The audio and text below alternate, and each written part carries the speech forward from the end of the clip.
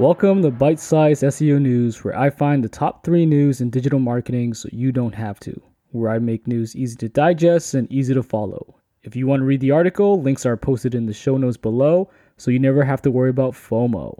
My name is Rich Young, your host, and today is August 5th, 2021, episode 3.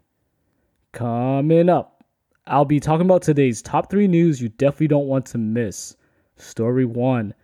Google Broad Core updates confirm to impact image search. Story 2. The rise of digital marketing and podcasts. Story 3. TikTok testing TikTok stories.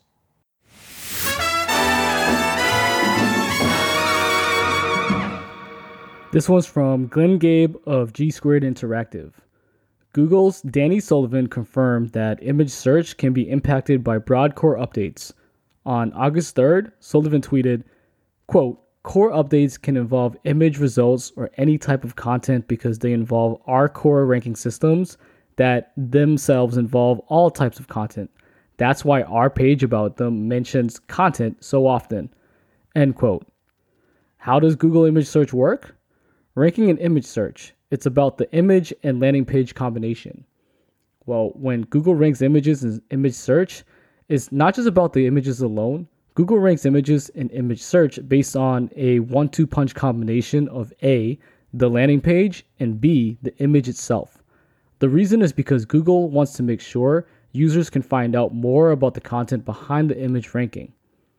Glenn adds that it could be why image search can be impacted by broad core updates. For example, if a page drops in web search, that scoring could potentially impact the calculation for image search rankings. But like Glenn explained earlier, not all sites impacted by broad core updates will see a drop in image search rankings. Different areas of a site can be impacted in different ways. Glenn also wrote about image rankings in web search. If this article appeals to you, you can read more about it in the show notes linked to the article. Next story. This one's from Rob Horowitz of Mindsetter. More money is now spent in the US on digital advertising than on television and print advertising. That's just one part of the study as the audience for online podcasts is growing, while the radio audience is beginning to decline. Nearly 2 out of 3, or rather 63%, advertising dollars were spent digitally in 2020, according to eMarketer estimates. That added up to more than $150 billion devoted to digital advertising in 2020 alone, a $20 billion increase from the year before. For each of the past 3 years, digital has taken an increasing and now dominant slice of the advertising pie, jumping from 49% in 2018 to 55% in 2019 to 63% in 2020. All indications are that this growth will continue both as a share of the advertising market and absolute dollars. Another number that stuck out is the audience for podcasts, continuing to grow, while radio listening stayed roughly the same over the past few years, declined in 2020. The audience for podcasts has increased about fourfold over the past decade or so. As of 2021, 41% of Americans ages 12 or older have listened to a podcast in the past month, according to the Infinite Dial, reported by Edison Research and Triton Digital, up from 37% in 2020 and just 9% in 2008, detailed Pew. These numbers are jaw-dropping. What do you guys think? Will these trends continue to hold up, or do you think they will stall as the economy reopens? Or do you think we're about to get into another lockdown as other COVID variants plague the world? Let me know what you think by sending me a tweet at SEO by Rich. And make sure to check out Rob's article for more information. Our final story for today, this one's by Andrew Hutchinson of Social Media Today.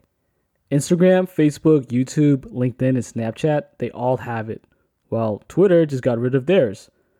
It's only natural that TikTok would have their own stories variation, and so we're seeing a lot of zucking lately. Not just by Zuckerberg himself, but by all the powerhouses. In today's age, it's like, it's to be or not to be, that is the question. TikTok stories will disappear after 24 hours and would be displayed in a collapsible left-hand side panel in the main feed of the app.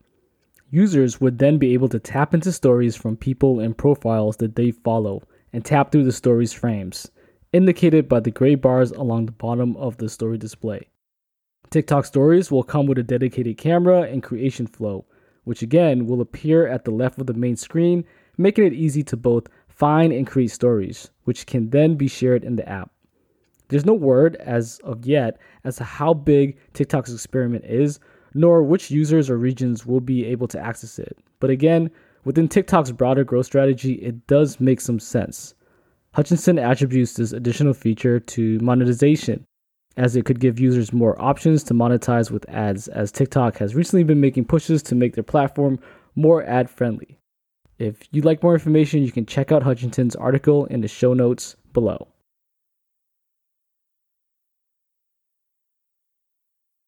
That's it for today's show. We've made it to the end. You're good to go and ready for the day. If you've enjoyed this podcast, please rate the show so it helps spread the news and I can continue doing what I do best, which is providing you the latest SEO news you just cannot miss. Served tapas style, making it easy on the stomach and on the go.